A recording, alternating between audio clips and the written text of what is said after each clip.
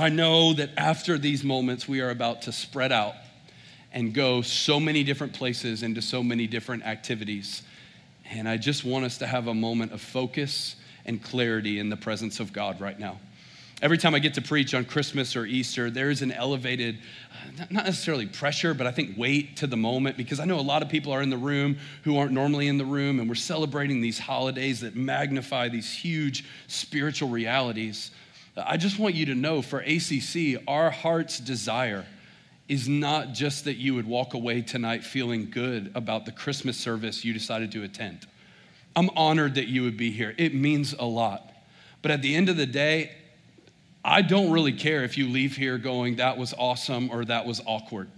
My main priority in preaching the word of God, and our main priority as a team in putting these moments together, is that you would leave here knowing you had an encounter with Jesus. Because the last thing I want you to do is enjoy a nice holiday that can really start magnifying a lot of other things other than Jesus and miss out on the reason why we have breath in our lungs in this moment, which is to join in with the song of heaven saying, oh, come, let us adore Jesus.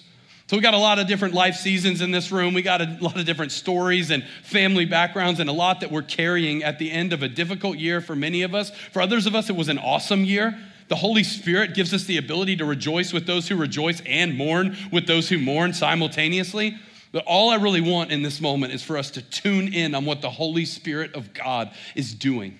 And we're gonna do that by getting laser focused on Jesus and looking to his word. If you need a title for this sermon, it is called The Cross of Christmas. The Cross of Christmas. Now that is actually the title of the song that we were just singing. If that song, Thank You for the Manger, Where My Savior Laid, if that was resonating with you and you're like, I've never heard this, but this is so amazing, it's because our worship pastor, Matt Cole, wrote it a couple weeks ago. And I can't stop singing it. I can't stop thinking about it. It's my favorite Christmas song of all time, which is a big deal because it's overtaken All I Want for Christmas Is You by Mariah Carey. Dead serious. In fact, there's some married couples in the room who need this. Can you look at the person next to you and just say, all I want for Christmas is you? I just want to give you that moment as an opportunity to escape from the stress and the tension that could have possibly been this past week. All I want, yeah, I see you, babe, front row. But here's why I love it. Look up here. Here's why I love it. Now, we didn't know that he was going to write that song, so a lot of people have been like, I need to get that on my phone. We need to get that downloaded. We'll be releasing it next year around Christmas time. But the thing I love about that song, The Cross of Christmas, is the heartbeat is that we would see on Christmas the full story. And when we say the cross, we're not just talking about the instrument of death that existed in the Roman Empire where our Savior died. We're talking about the full picture of the story. What do you mean? I mean, thank you for the manger where my Savior laid. Thank you for the blood-stained cross where my debt was paid. Thank you for the empty tomb where stone is rolled away. Hallelujah. Thank you, Jesus, for the cross and Christmas Day. Here's the thing.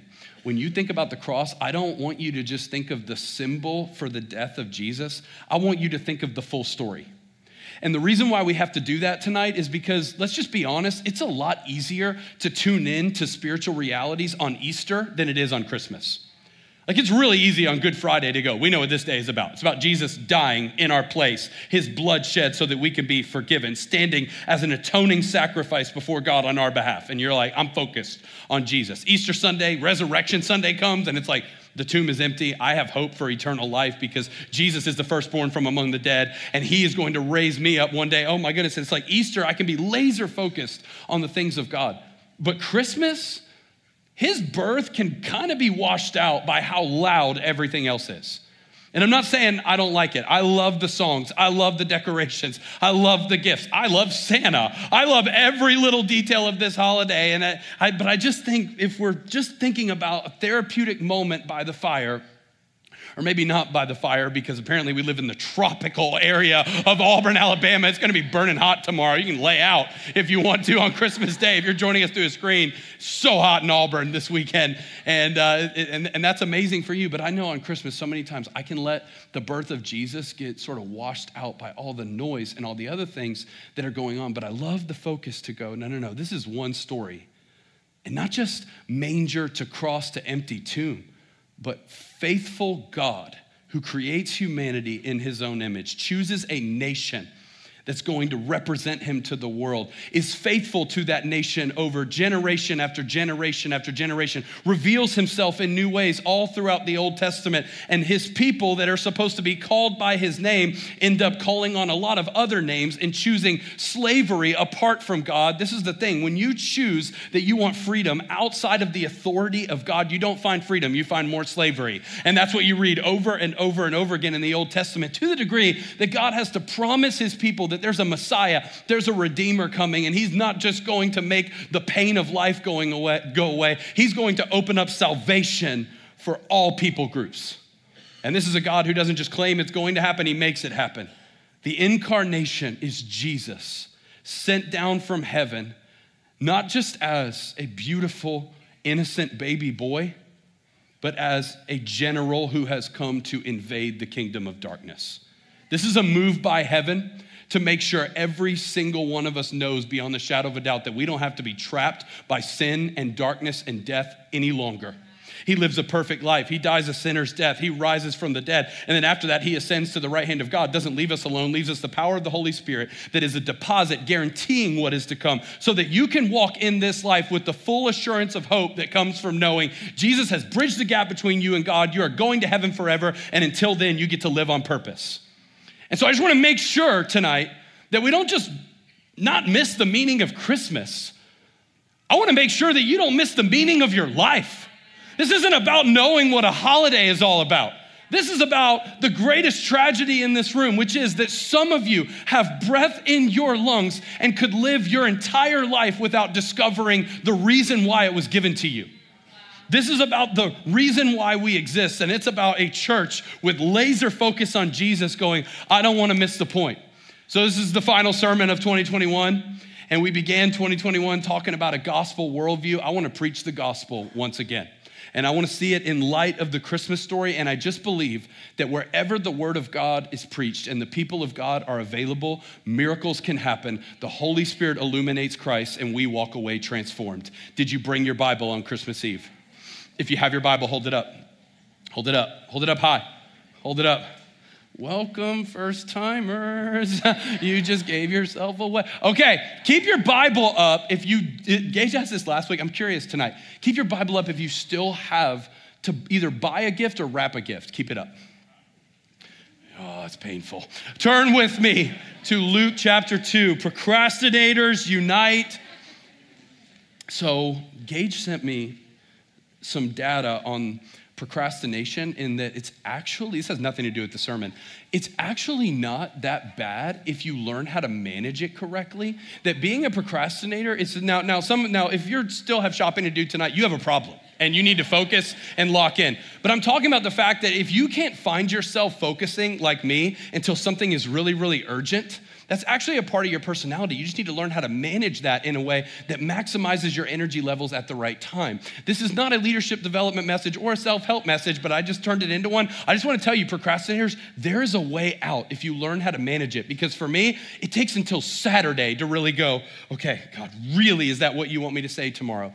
And there's hope for you if you're a procrastinator. Let's talk about Luke. Luke chapter 2, this is a Christmas story that you read growing up. If you grew up in a Christian home, you might have read this by the fire, but I want you to recognize that Luke is actually a physician and a historian.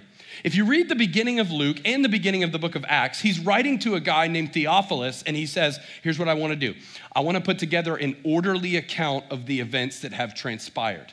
See, Jesus was rocking everybody's world 2,000 years ago, and they didn't know how to put the pieces together of this God of covenant, the God of Abraham in the Old Testament. And now this New Testament story, it seems like God is up to something new, but in reality, Jesus was the culmination of everything that had led up to that point. So when you read the Gospel of Luke in the book of Acts, here's what you're reading.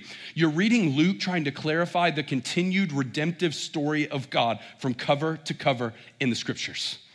And so in Luke chapter 2, you're going to read an orderly account of the birth of Jesus. And let's be reminded that this is history, and this is Christmas. Luke chapter 2, verse 1. If you're there, say I'm there. In those days, Caesar Augustus issued a decree that a census should be taken of the entire Roman world. This was the first census that took place while Quirinius was governor of Syria, and everyone went to their own town to register. So Joseph also went up from the town of Nazareth in Galilee to Judea, to Bethlehem, the town of David, because he belonged to the house and line of David. He went there to register with Mary, who was pledged to be married to him and was expecting a child. While they were there, the time came for the baby to be born, and she gave birth to her firstborn, a son. She wrapped him in cloths and placed him in a manger because there was no guest room available for them. And there were shepherds living out in the fields nearby, keeping watch over their flocks at night. An angel of the Lord appeared to them, and the glory of the Lord shone around them, and they were terrified. But the angel said to them, "Do not be afraid.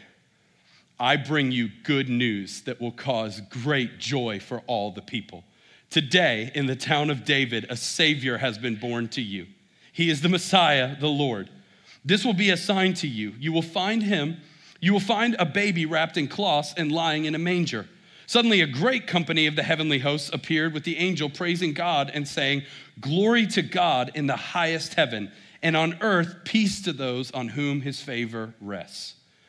When the angels had left them and gone into heaven, the shepherds said to one another, "Let's go to Bethlehem and see this thing that has happened, which the Lord has told us about." So they hurried off and found Mary and Joseph and the baby who was lying in the manger. When they had seen him, they spread the word concerning what had been told to them about this child, and all who heard it were amazed at what the shepherds said to them. But Mary treasured up all these things and pondered them in her heart. The shepherds returned, glorifying and praising God for all the things they had heard and seen, which were just as they had been told. On the 8th day, when it was time to circumcise the child, he was named Jesus, the name the angel had given him before he was conceived. This is the word of God. So there's no way in the remaining time that we have that I can hit on every detail of the Christmas story that we just read. And it's tempting too, because it's a beautiful story. But what you have in this presentation of the birth of Jesus is you actually have a story within a story. Yes, it's a story about Mary and Joseph and a virgin birth and traveling to Bethlehem and having no room to stay in and have the baby, but then miraculously God comes through and they're provided for, and the baby is wrapped in swaddling clothes and placed in a manger, and the shepherds get involved. But what you actually have is a gospel proclamation pitted against a gospel proclamation. Here's what I mean. The word gospel 2,000 years ago was not a churchy word. It was not a spiritual word. It was just a word in Greek that means euangelion, which means out loud declaring good news, particularly good news about the reign of a king. So go back to verse 1, and I want you to remember that Luke is a historian. This is not an accident that he includes this detail. Luke chapter 2, verse 1, it says, "In those days, Caesar Augustus issued a decree that a census should be taken of the entire Roman world." Scriptures tell us that Jesus was born when the fullness of time had come, at just the right time. It's not an accident that Jesus was born during the reign of Caesar Augustus. Now, I love history, particularly Roman history. And so I read that name and I'm going, I know exactly who that is. Caesar Augustus was a guy who used to be named Octavian. All the people who don't like history, you can tune me out right now, but everyone who does, tune in because this is good. Octavian was the adopted son of Rome's most powerful emperor of all time, Julius Caesar. If you read that story, you know Julius Caesar is assassinated at the height of his power by a bunch of men who are all competing for his place. Two of those men rise up to the most prominence. One of them is Octavian and one is Mark Antony. Octavian defeats Mark Antony. He runs away to Egypt with Cleopatra. You know that story. And Octavian changes his name to Caesar Augustus. But here's what he wanted to do. He wanted to spread the power of the Roman Empire not just by military rule. He wanted to also spread it through propaganda. So what he would do is he would say, wherever I go, wherever my chariot travels, put a herald in front to euangelion, preach the gospel good news of my reign. And here's what I want said about me. Say, here comes the Son of God. Because Caesar Augustus was adopted by Julius Caesar, when Julius Caesar died, he was thought of in Rome as the God of gods. So Augustus was capitalizing on that position and going, hey, let it be known, wherever I go, here comes the Son of God. And put this tagline as part of my campaign for world domination. Here it is. Here comes the Son of God. This is what was said in Rome 2,000 years ago. You can look it up. The one who will bring peace to the whole earth. Peace on earth was not something that began with it being declared over Jesus. It was something that was used as political propaganda for Caesar Augustus to spread his reign. Son of God, peace on earth. Caesar Augustus issues a decree that the entire Roman world has to go to their town to register. Guess who that includes? The people of Israel, who are enslaved because of their sins. They have been for generations. And this teenage couple, Joseph and Mary. Mary's obviously close to giving birth, and this is a far journey from where they lived in the northern part of Israel all the way down to Judea and even south of Jerusalem to Bethlehem. My wife right now is 7 months pregnant. I cannot imagine a journey that far on whatever they were riding back then, donkeys or camels. I mean, this is, too many times we romanticize the Christmas story. This is stressful. This was a lot, and it's not an accident that just at the height of the kingdom of man, the kingdom of God invades in the absolute opposite direction. Not competing for honor, but striving for humility. And when Jesus is born, he has heralds preaching the gospel, but his heralds are not paid soldiers. They're angels and heavenly hosts. And what do they have to say? Let's look, verse 10. But the angel said to them, this is to the shepherds, do not be afraid. I bring you good news that will cause great joy for all the people. Today in the town of David, a Savior has been born to you. He is the Messiah. He is the Lord. I bring you good news of great joy. Listen, if you grew up in a church tradition where the message of Jesus caused fear and did not cause good news and great joy to come, you need to rehear what Jesus did on your behalf. The first word is do not be afraid. Why? Because there's good news from heaven that will cause great joy. What's the good news? A Savior has been born to you. He's the Lord, the Messiah. Now, 2,000 years ago, they thought the Lord and the Messiah was going to come deliver them from Roman oppression. But calling Jesus a Savior does not mean that he's going to come save the people from the oppression that they lived in. It literally means that he's going to save the people from their sins. So Jesus doesn't come to eliminate Caesar Augustus. He comes to eliminate Satan and all his friends and take away any charge of condemnation against the people of God. So, good news, great joy. There's a Savior born. Here's what everyone's freaking out about in this room who understands the power of Christmas. We're freaking out about the fact that there was no way to be made right with a holy God. We were created to reflect his glory perfectly. And when Adam and Eve sinned, we all sinned by nature. We are born into death. We're born into sickness. We are born into hatred. Nobody teaches human beings to do those things. We just are that way. And our bodies are expiring. But here's the thing, because God came down to become one of us, God made a way where there is no way, and Jesus took our place. And the good news of a Savior, the gospel message is this: Jesus did for you what you couldn't do for yourself. He went to the cross and took God's wrath. You get to go to heaven and take Jesus's place and be united to him forever as a child of God. This is the good news. This is the gospel. And some of you need to be reminded how amazing it is that the angels are calling this out. The incarnation is so powerful. And they don't just announce it to the shepherds. Apparently, once this announcement is made, a song breaks out. And not just the angels, a bunch of heavenly hosts. We don't even know what these beings looked like. Go to verse 13. Suddenly a great company of the heavenly hosts appeared with the angel, praising God and saying, glory to God in the highest heaven, and on earth, peace to those on whom his favor rests. What a song. And there it is, the cross of Christmas. You may have heard that title earlier and been like, I don't see a cross, I see a manger. The cross is later. No. The cross has two beams. And there it is from the angels. The birth of Jesus means two things, foundationally: glory to God and peace on earth. And the vertical beam of the glory of God and the horizontal beam of peace on earth to those whom his favor rests is the cross of Christmas that I don't want you or me to miss out on tonight. At the beginning of 2021, I told y'all we need to have a gospel worldview.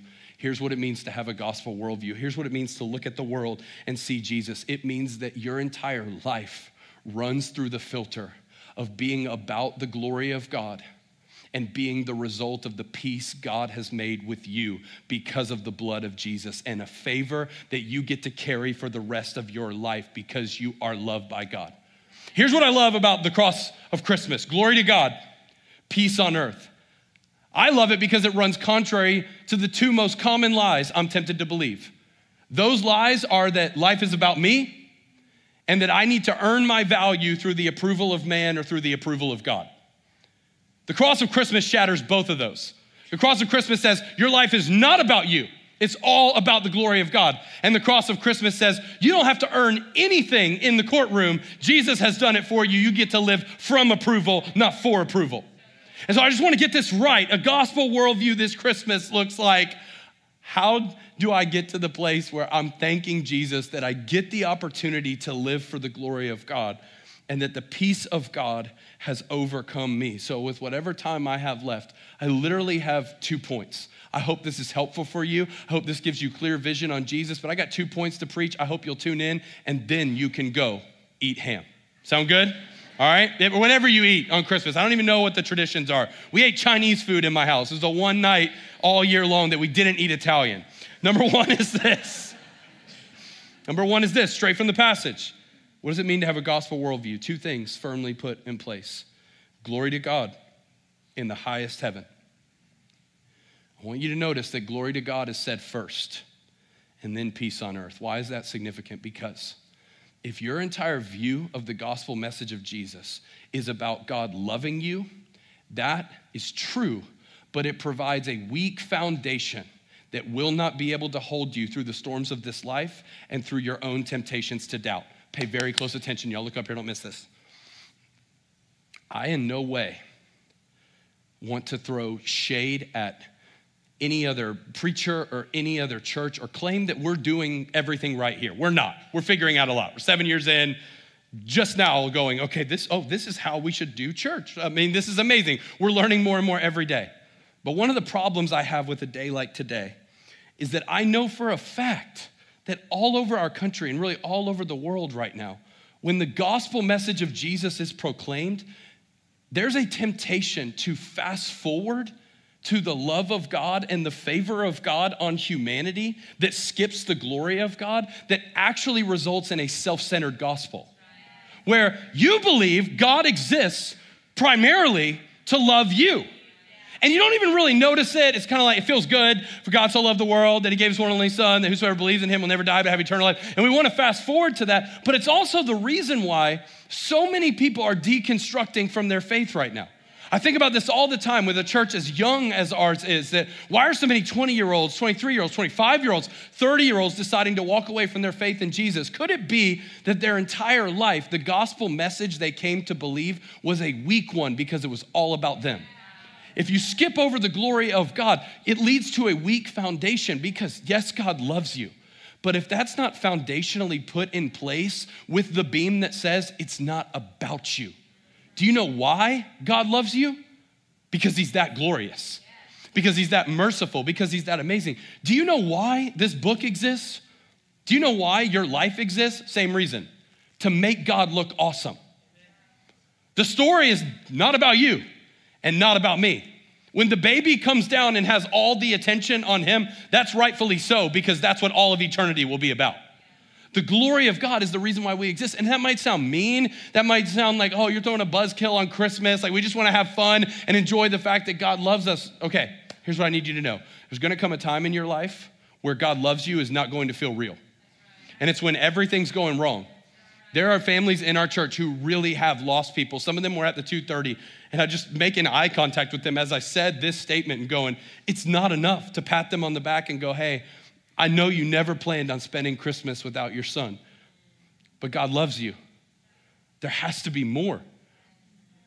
And the more is the glory of God gives you hope that when life makes zero sense and it feels like God's a billion miles away, there's a story going on with a deeper level of purpose that eternally speaking, the glory of God will weigh more than the suffering you're experiencing right now.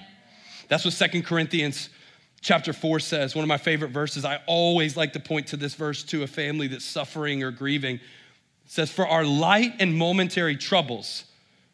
Stop right there. When Paul says light and momentary troubles, he's not talking about a bad day or a backache. By the way, some of y'all do have back problems, and that is hard. But he's not talking about like, semi-bad death. He's talking about death. He's talking about affliction. He's talking about imprisonment. He's talking about persecution. He's calling the troubles he's been through light and momentary. Why? Because he's comparing it to this. Are achieving for us an eternal weight of what? Glory that far outweighs them all. So we fix our eyes not on what is seen, but on what is unseen. Since what is seen is temporary, but what is unseen is eternal. The absolute sovereignty of God over the mysteries of this broken world is this. If you are in Christ, one day the glory of God will weigh more than you're suffering right now. That is a promise from God. And I don't know what that moment is going to be like. Actually, I don't think it's just going to be a moment. I think it's going to last forever. And that's what Paul's trying to get us to see. He's going, suffering now makes zero sense in the context of a temporal life. But when you look at the eternal story of what God is inviting us into, every ounce of suffering that a Christian experiences this side of heaven is producing something. It's not purposeless. It's not meaningless. It's producing a joy that will be enjoyed for all of eternity. So here's why the glory of God has to be the upward beam. If the glory of God is not foundational for what you believe as the reason why you exist and the reason why God exists, you will have no choice but to reconcile a God who disappoints you, who's in your own image. When you look at the Bible, you see a God who's mysterious. You see a God who you can't understand everything about. But here's the most glorious thing about God in the scriptures. This is good news, y'all. Look up here, don't miss this. The most glorious thing about God in the Bible is how merciful he is and how kind he is. How slow to anger he is. You know, when God said his name to Moses, he said his nature along with it. He said, the Lord, the Lord. What does that mean? Yahweh. Yahweh, Yahweh. Gracious and compassionate, abounding in love and faithfulness, slow to anger, forgiving wickedness, rebellion, and sin. The thing that makes God more glorious than any sunset, more glorious than any mountain range, and there's some breathtaking sights that you can see around the world, and he's got an all-striking presence that's super powerful. But the most glorious thing about God is his gentle, loving heart. And the thing that gives God the most glory in and through your life is knowing how big he is, how holy he is, how mighty he is, how all about him it is, and the fact that he would love sinful, desperate people like me and you. So how do I make the glory of God the center of my life? By coming to understand that the story is not about you, and yet despite you, he invites you in. And that causes a level of humility to go, my worldview exists, two beams, the glory of God, and number two, you can write this down, peace on earth to those whom his favor rests. I love this. When we say peace on earth, we're not just talking about a therapeutic massage in a Christmas moment. I know we put those words everywhere and they're in our songs, but when we say peace on earth, we're not talking about world peace like a beauty pageant.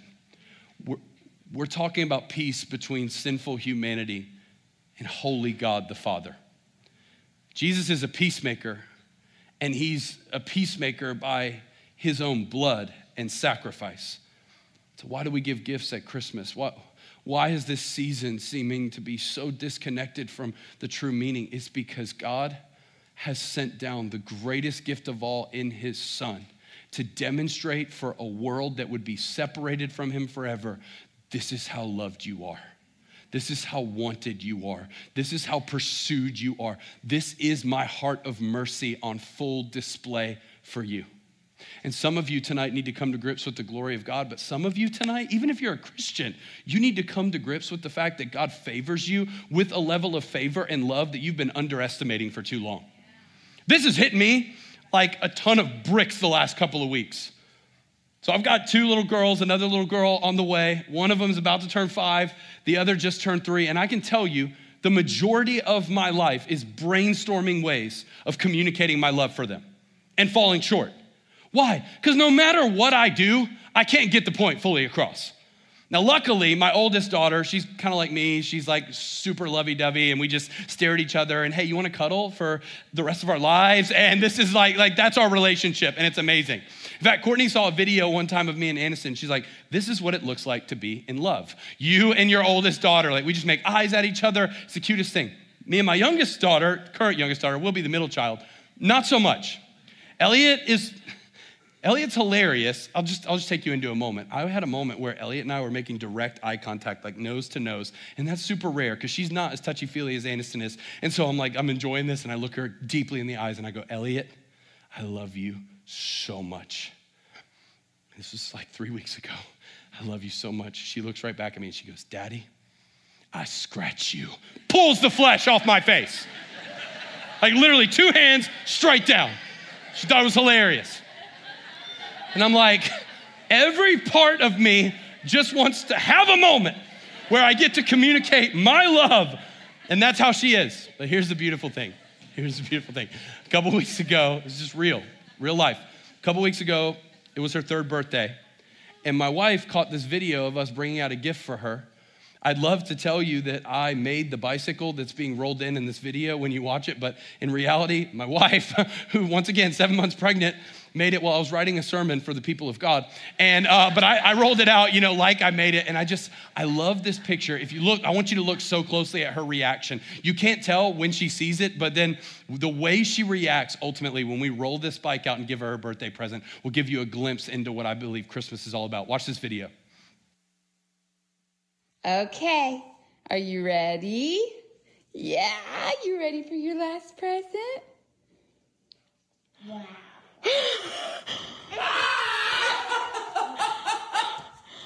What is it? A bike. You love it? Yeah. I want to try it on. ACC, look at me, don't miss this. I believe that God would love nothing more than for you to see Jesus this Christmas and just say, wow. That picture of her just being blown away with what's in front of her, and that's just a physical object that's gonna bring joy for a couple of days. The eternal reality of what we're talking about on Christmas is looking at God, bankrupting heaven. And here's what God wants. Here's what would make God more happy than anything, is if you would behold the Son of God born and just go, thank you. Thank you so much. And I actually believe the more you and I get an internal capacity to grasp the love of God, the more we grow spiritually. That's what Paul said in his famous prayer in Ephesians chapter 3. You don't got to turn there. I just want to read it over you. He said, I pray out of God's glorious riches that he may strengthen you with power through his Spirit in your inner being, so that Christ may dwell in your hearts through faith. And I pray that you, being rooted and established in love, may have power together with all the Lord's holy people to grasp how wide and long and high and deep is the love of Christ. And to know this love that surpasses knowledge, that you may be filled to the measure of all the fullness of God. This is crazy. Paul says, my prayer for you is that you might create more space and have more power. Now, the word power exists as a functionality in your life to do something. Why would you be given power for a task? What's the task of the Christian life? To grasp how high, wide, long, and deep is the love of Christ. And to know this love that surpasses knowledge. So some of you are here and you're like, Jesus loves me, this I know, for the Bible tells me so. I know. Oh, you know intellectually, but do you know it in a way that consumes you and intoxicates you and takes over your inner being and overwhelms you to the degree that you go, Jesus, you're so much better than anything I can give my life to, and it's not even close. If you've been following Jesus for decades, and it's been forever since you let the love of God overwhelm you, I got good news. Fullness, according to Paul, fullness is when we grow our capacity to receive love. Some of you have been pursuing the fullness of God, and this is not a bad pursuit, but it will leave you ultimately empty if you miss the heart of God. You've been pursuing the fullness of God through theological study, and you're reading Puritans and Reformed doctrine, and you're reading stuff that was written thousands of years ago. It's beautiful. It grows your knowledge. But at the end of the day, if it doesn't grow your capacity to be loved by God and to love other people, it's hollow and empty. The deepest you can go spiritually is deeper into the love of God. And justification is not just a moment when you are saved. Please don't miss what I'm about to say. I promise I'm almost done. justification is not just Jesus died to save you from your sins, pray the prayer to receive Christ, boom, you're going to heaven. Okay, now from here, we're gonna talk about spiritual growth. You need to read this stuff, you need to go on a mission trip, you need to preach the gospel to your friends, and you need to replicate what God's doing in your life. And we make it like justification and being loved by God is one moment, and the rest of your life is an effort. No, the whole journey is about creating capacity to be more loved by God. Why? So you can be a living sacrifice of love for the world around you.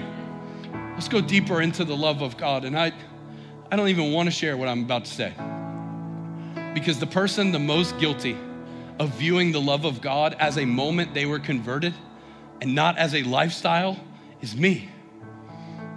I love having things that God shows me that are just between me and God. And this was a couple weeks ago. There was a group of women in our church like really fighting and praying for God to reveal himself to me, and he did. And when I have a moment like this, I don't like sharing it from stage, because so much of this can feel like a show and a performance for me. And I want to have a relationship with God that's real when people are not watching. And so I'll have a moment like that and I'll be like, yeah, that's just for me and him. That's not something I need to share publicly. But I felt like this week, God was like, there's other people who need to hear what was said in the secret place. So here it is. I'm alone with God. I'm reading the scriptures. Like I said a couple weeks ago, scriptures are where the Holy Spirit illuminates the person of Jesus. And I suddenly notice that the doctrine of justification, that we've been made right with God, has become a hollow and empty truth in my life that I just agree to, but it's not personal to me. I discovered by reading the most unlikely story that I have a noose around my neck, and it's one word: approval. And this will shock you. It's not your approval, it's God's. And I was going, no way. Like, I don't care what people think. I'll just tell it like it is. I'll say whatever and go home to our amazing family and whatever. Like, I don't care what people think. God goes, no, you don't care what people think. But you've forgotten what I think. And it's the reason why, some of you need to hear this. Holy Spirit communicated this as clear as anything he's ever communicated to me. He said, it's the reason why when you sin, you're scared. And it's the reason why when you preach, you perform. Not for them, but for me. As if something you do on this stage has any bearing on what I think about you. And I know I'm probably the only preacher in this room, but your life has a microphone too.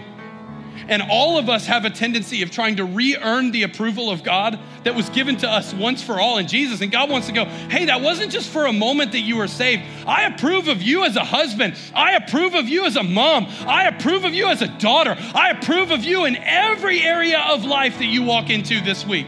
And what if we let the approval of God become more than one moment, but this overwhelming sense of belonging where God goes, you exist for my glory. How do I glorify God? By being satisfied in his love for you. Glory to God, peace on earth, the cross of Christmas. Here's what I want to do. I want us collectively to be intoxicated with the love of God. You got communion elements on the way in. If you can go ahead and get those out right now. We're going to make sure we remember. If you didn't get them, you can just softly, not softly, because I don't know how you softly raise your hand, but just quietly raise your hand and our team will stand up and bring them to you. If you are not a believer in Jesus, this moment is for you to just leave that under your chair and think about what God means to you and maybe what's being communicated to you right now. But it's got a little piece of bread and a shot of juice that honestly is just, it falls short of the full meaning of communion, but it's what we got tonight. Here's the goal.